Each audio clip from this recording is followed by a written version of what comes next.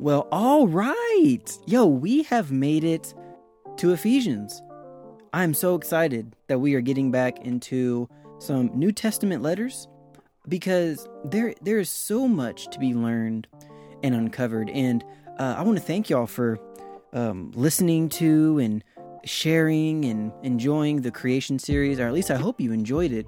The amount of listeners and viewers was absolutely great. I honestly expected to get a lot less viewers compared to like the Roman series, just because when we talk about Genesis 1 and creation, for a lot of people, those types of questions don't really cross their mind. The various views on what's going on in Genesis and how that applies, to them in their everyday life is not an everyday topic that many people think about. But I know for me and my walk with God, there was a point in time when I was confronted with opposing views and people and arguments that were attempting to derail me and many other believers from their faith because of the things in Genesis. And so I hope that the creation series, at least for one person, was something that was profitable and valuable. And I hope that definitely helps you in your study and in your walk with God. But man, we are going into the letter of Ephesians. And similar to our Roman series, if y'all were here, a few months ago, your regular listeners, that the Roman series, it was a very, very long series. And we're going to be doing kind of the same thing in Ephesians, where we take our time breaking down the things that Paul is saying. If you've gone through a lot of the episodes of Romans with me, you know that sometimes we can spend an entire episode on like one verse. And when it comes to this series on Ephesians, that's not going to change much. I will tell you that today we are going to get through a few verses, but there will definitely be breaks throughout these episodes, because I want to take time to talk about other biblical topics that I've been interested in, things that I've been studying, one of which being the Gospel of John and how Jesus is portrayed as the dwelling place of God and how Jesus is portrayed at the temple. It's actually so amazing. Another topic that has been on my mind, and I'm sure a lot of your minds and culture's mind, is the topic of abortion and the ideology that is behind the pro-abortion movement, and why, when it's taken to its logical conclusion, it simply fails. That is a topic that I know is a very hot topic, but it needs to be talked about, and I'm sure at some point through this series, we will talk about it. But for now, we're going to set our sights on Ephesians and see where it leads. And before we do, I just want to remind y'all that don't forget to share this podcast with your friends and family. If you have friends and family on social media or in your life, and they're needing theological podcasts or videos or things to watch, or they just want to learn, or maybe they're not close to God at all, and you want to find something to share with them, share this podcast with them. It may help, it may not, but at the very least, it gives them an opportunity to hear another perspective, and hopefully a perspective that helps them grow or helps them learn. But if you are just new to the podcast and how we kind of do this in the series, typically what we do is we'll read through the entire verse or passage of things that we're going to be breaking down.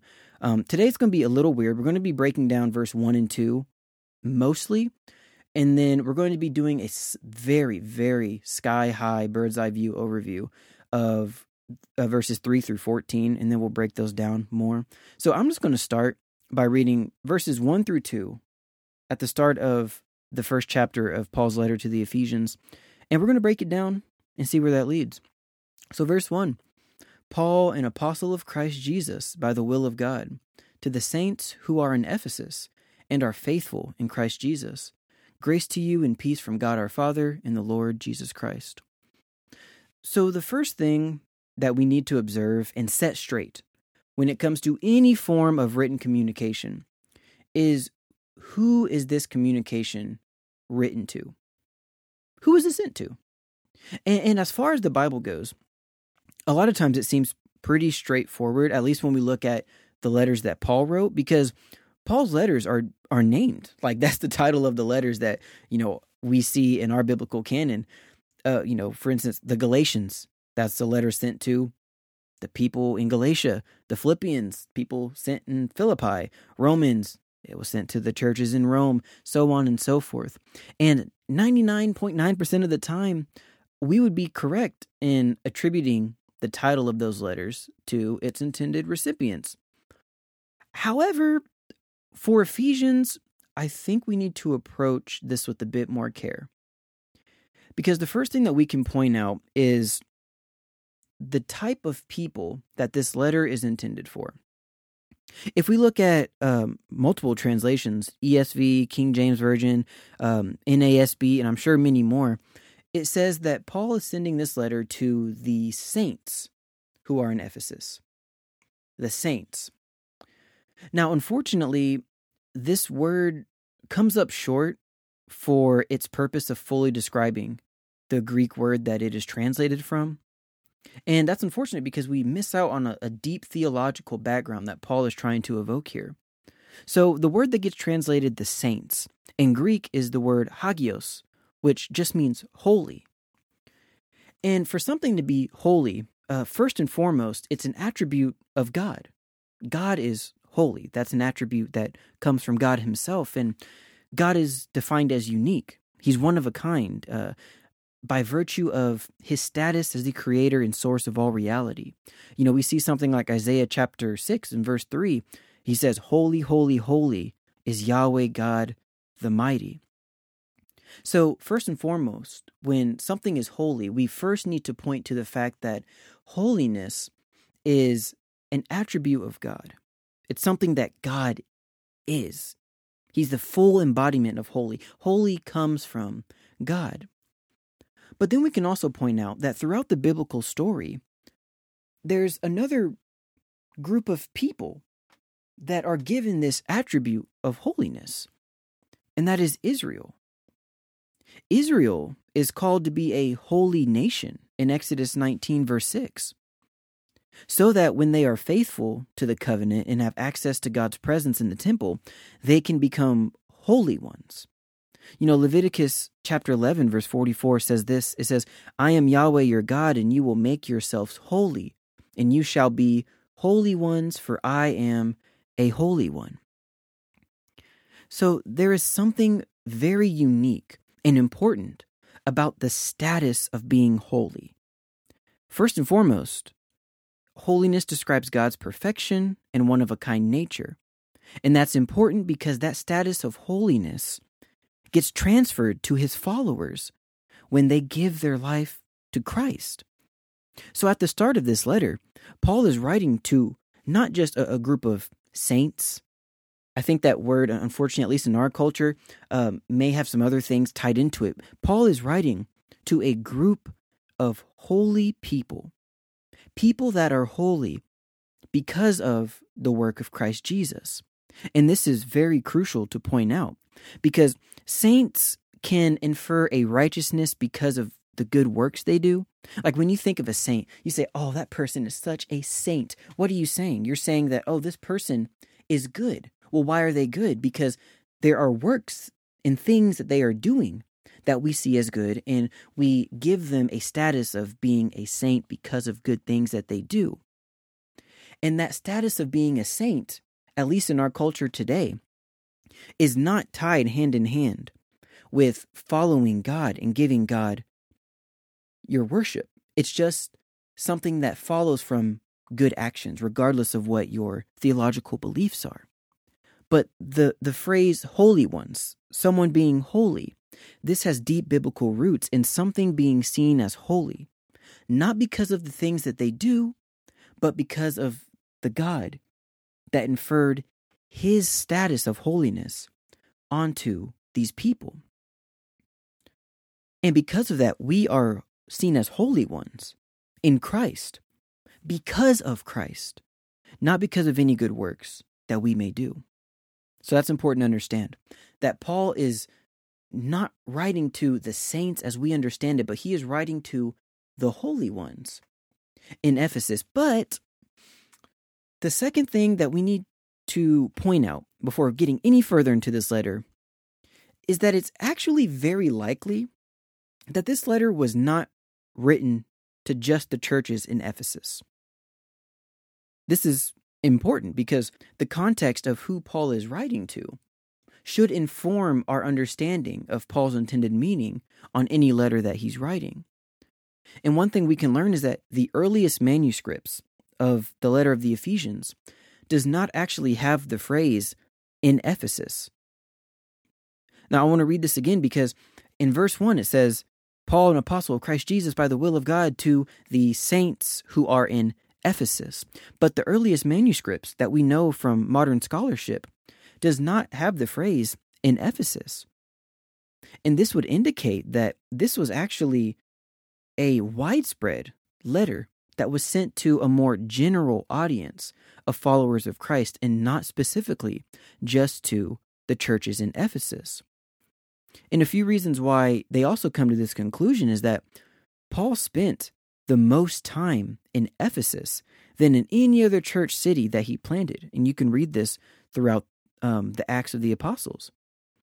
And it's odd to also see that Paul does not mention any names. He does not give any greetings or welcomes to the particular people that he would have spent years with. And we can see that this is odd because in the letter to the Roman people, if you remember at the end of our series on the letter of Romans, Paul greets a ton of people. In chapter 16, Paul is greeting people left and right, but Paul hadn't even visited that church yet. So it's weird that if this letter was meant to be sent to the churches in Ephesus, that Paul wouldn't have mentioned any names or greeted anyone since he spent a ton of time there beforehand. But also, if you look through various Bible translations, you'll see that some of them will have a little footnote that will point out this discrepancy, and it'll say that the phrase in Ephesus is not mentioned in the earliest manuscripts. And I want to read a quick quote concerning this from New Testament scholar Michael Gorman. He says this in his book, Apostle of the Crucified Lord. He says, quote, "The earliest and best New Testament manuscripts omit the phrase in Ephesus from chapter 1, verse 1. It is quite possible, then, that this document was intended as a circular letter and that believers in Ephesus were not the only intended audience. The contents of Ephesians seems to support such a theory. There is very little hint of any specific situations being addressed or of one concrete community that's envisioned. The exhortations and warning to avoid doctrinal error seem quite general. Furthermore, the text assumes that the recipients have not had direct contact with Paul, as you see in chapter 1, verse 15.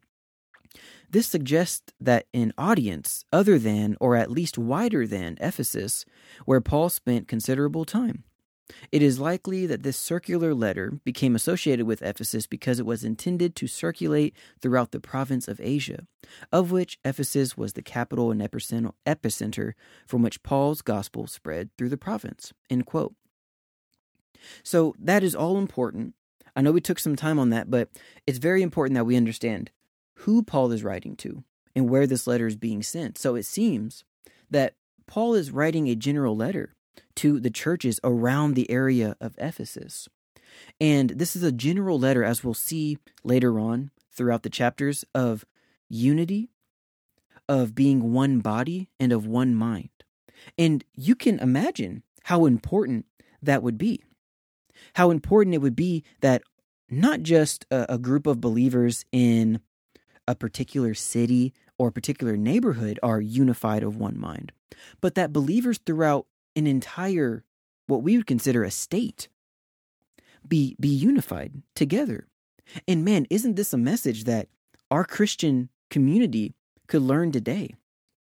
Because it seems like we have all of these denominations and everyone says that they're all a part of Christ and that they're brothers and sisters, but they all say that each other are doctrinally wrong. Some even to the point where they claim that others are sinning if they are not following the traditions that they hold. And man, this letter circulating around Ephesus, man, if only modern believers today could read this and not point to other people and say, see, you should be unified with me, but point to themselves and say, where am I not unified with the rest of the body of Christ? Because Paul's writing this to the holy ones. The ones that are holy because of Christ, not because of any good works that they do. Paul's not writing this to people who he thinks are holy because they follow a certain man-made tradition. Paul's not writing this to a group of Jews that he says is holy simply because they follow the law or follow circumcision or follow the Sabbath. He's not writing this just to a group of Gentiles that he's saying are holy because they reject all of that. He's writing this to the entire body of Christ throughout this entire province. And he is saying that you all are holy because of one person, and that is Jesus Christ, who is the head of the body. And man, if we could just live this out today, how much more unified would the body of Christ be? Something to think about. On to verse 3. Paul says, "Blessed be the God and Father of our Lord Jesus Christ, who has blessed us in Christ with every spiritual blessing in the heavenly places." Now, there are two important things to point out. One is Paul's blessing to God, and the second is the spiritual blessing that God gives us. Let's start with the latter. Because first we are told that God has blessed us in Christ. And this is an important distinction to make. Because we are blessed only because we are in Christ. So it is those who are in Christ who are blessed, not those who get blessed and then come to Christ. This distinction will play an important role when we dive into the topics of predestination and election, because the predestination and election view that some hold, especially the Calvinist denominations, claim that we are blessed beforehand, or we're chosen beforehand, and then we enter into Christ because we were chosen beforehand. But this is just one instance here where Paul says that we are blessed because we're in Christ. We're not blessed and then found in Christ. We are blessed because we are in Christ, similar to how the holy ones are holy because of Christ, not because of anything that preceded the blessing that Christ gave. That's very important for us to understand. So what Paul is saying is that those who are in Christ, his followers, automatically receive these spiritual blessings. But what exactly is this spiritual blessing? Well, the phrase spiritual blessing tends to be taken as a blessing that is spiritual, so one that is not physical in nature. However, the phrase spiritual blessing within this context seems to be speaking more towards the source of the blessing, not the metaphysical nature of the blessing. What I mean by that is, it's speaking about the source of the blessing, saying that the Spirit of God is the one issuing out these blessings. But whatever these blessings are, these are not blessings that man can give. But these are blessings that only come from the Spirit of God, which is what God just told us in verse 3, that God the Father blessed us in Christ. So we have spiritual blessings. Well, what are these blessings? Is it money? Is it health? Is it wealth? What's going on here? Well, luckily for us, Paul lays out these blessings in the rest of this chapter. And we will dive into these verses more deeply in a future episode. But for now, I want to skim through verses 4 through 14. And I want you, while I'm reading this, and if you're reading along, I want you to point out, if you can find what blessings Paul has sprinkled in here in this really long run-on sentence that is Ephesians 4 through 14. See if you can point out what those blessings are. Starting in verse 4. "Even as he chose us in him before the foundation of the world, that we should be holy and blameless before him. In love, he predestined us for adoption to himself as sons through Jesus Christ, according to the purpose of his will, to the praise of his glorious grace, with which he has blessed us in the Beloved. In him we have redemption through his blood, the forgiveness of our trespasses according to the riches of his grace, which he lavished upon us in all wisdom and insight, making known to us the mystery of his will, according to his purpose, which he set forth in Christ, as a plan for the fullness of time to unite all things in him, things in heaven and things on earth. In him we have obtained an inheritance, having been predestined according to the purpose of him who works all things according to the counsel of his will, so that we who were the first to hope in Christ might be to the praise of his glory. In him you also, when you heard the word of truth, the gospel of your salvation and believed in him were sealed with the promised Holy Spirit, who is the guarantee of our inheritance until we acquire possession of it, to the praise of his glory. Ephesians chapter 1 has, I think it's the longest run-on sentence in the entire Bible. It's like 15 verses of run-on sentence. If you go through and read it, it's just comma after comma after comma. In Greek, it's a full run-on sentence. I think in English, though, they add periods, but in Greek, it's a full run-on sentence. So I'm glad we got through that. But back to the blessings. In your head, think of how many blessings you pointed out there. Like in really important blessings that you just pointed out in what we just read. I was able to count, let's see, 1, 2, 3, 4, 5, 6, 7, 8. 8 blessings. The first one would be that God chose us. He elected us. And we see this in verse 4. In verse 5, here's another blessing. We are adopted as God's children. In verse 6, God has blessed us with grace. In verse 7, he's blessed us with redemption. At the end of verse 7, he blesses us with forgiveness of sin. In verse 9, we are blessed with the knowledge of God's secret purpose. That's important. In verse 11 through 12, we are blessed with a hope of a future inheritance. And in verses 13 and 14, we are blessed with the presence of God's Spirit. And I don't know about you, but these blessings are far greater than anything we could ever hope to fulfill with our own ability. And what blows my mind is that many believers today think that God's blessings are meant to be physical in nature, that his blessings are meant to be things like monetary goods or material goods. And maybe I shouldn't say most believers. Maybe I should say a lot of modern pastors preach that God's blessings are things that only enrich your physical life, whether it's health or wealth or material goods or fame or popularity or whatever it may be. We're always told by modern Christianity that these are the blessings that God wants to give. And this is unfortunate. It's unfortunate because when we look at who Paul is writing to a group of believers who undoubtedly faced persecution for following Jesus. And when Paul thought of the blessings that were essential to their faith, blessings that were essential to their well-being, blessings that only God could give, Paul did not mention material goods. Paul didn't say that God was going to bless you with money or with power or with health even. In a time where your belief in Christ would cost you your status and your honor, you would be shamed, you would lose your job, you could lose your home and get kicked out of the city, you could be exiled, and worst of all, you could lose your life. And with all of that in mind, God's followers, the followers of Jesus, were not crying out for blessings of material goods. Paul didn't look at their situation or even his situation in prison and say, man, what I really could use right now is some money. What I really could use right now is a new car or a nice house. No.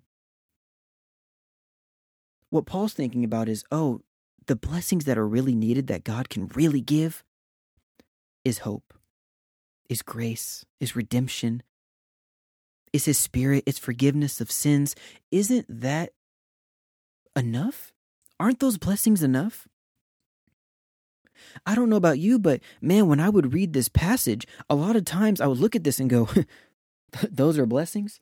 Like, I'm struggling to eat. I don't know how I'm going to pay my bills, but those are blessings. And it's really unfortunate that I myself, and I'm sure many other believers, would look at the list of these blessings and downplay them, as if the blessings that are laid out here are somehow incomplete, as if Paul missed one. As if Paul just wasn't thinking right and he really should have added in some extra blessings that could materially help me.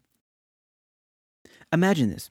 Imagine if a pastor in today's modern Christian church gave a sermon about blessings and how God wanted to bless you. And he said that you could be the most devout follower of Christ to ever walk the earth. And God's going to bless you because of it. If you have faith, God is going to bless you. but you're probably still going to be poor. You may still be hungry. You may still be needy. You may have health concerns that unfortunately don't get healed. But don't worry, because God is actually blessing you through it all. Well, how is he blessing me, Pastor? And the pastor would say, well, not with material goods and money, but the blessings that are actually important. God is giving you the blessing of grace and the knowledge of the mystery of Jesus. And God is giving you blessings of forgiveness of sin. And I feel like I just have to ask myself, how many Christians today could honestly say that they would be fully content and overfilled with joy with the blessings that God gives here in this passage that we just read? If you were told that the only blessings that God is going to give you, no matter what you're struggling with in life, no matter how hard it is for you to pay your bills, no matter what health concerns you have, no matter what is going on in your life, if I were to tell you that the only blessings that God would ever give you are the ones that we just read, grace, redemption, freedom from sin, an inheritance in his kingdom, his spirit, would that be enough for you? Would you be overjoyed? Would you have peace? And that's a tough reality to ponder. But honestly, it's a true reality. And it's a reality that we should be thankful for, because monetary goods die with you. But grace, adoption as God's children, an inheritance in his kingdom, those are eternal. Those are the blessings that we should be crying out for and be thankful for every single day. So when you're going throughout your day and you're praying and you're in conversation with God and you're asking for blessings and you're praying that God will bless you, try this. Try to stop expecting God to bless you with monetary goods. And try to be thankful that God has already blessed you, if you are a follower of Christ, with grace and redemption and forgiveness of sins. Because that's what Paul thought was most important. And that is what God thinks is most important. And this is not to say that God does not want to or will not bless you with material goods. Because he certainly can, and he certainly has, and he certainly may do that for you. But that is not his top priority. His top priority is to make sure that when your life on this earth is over, that you will be with him in his arms, in his kingdom, walking into the inheritance that he has already blessed you with. And with that, we'll end this episode.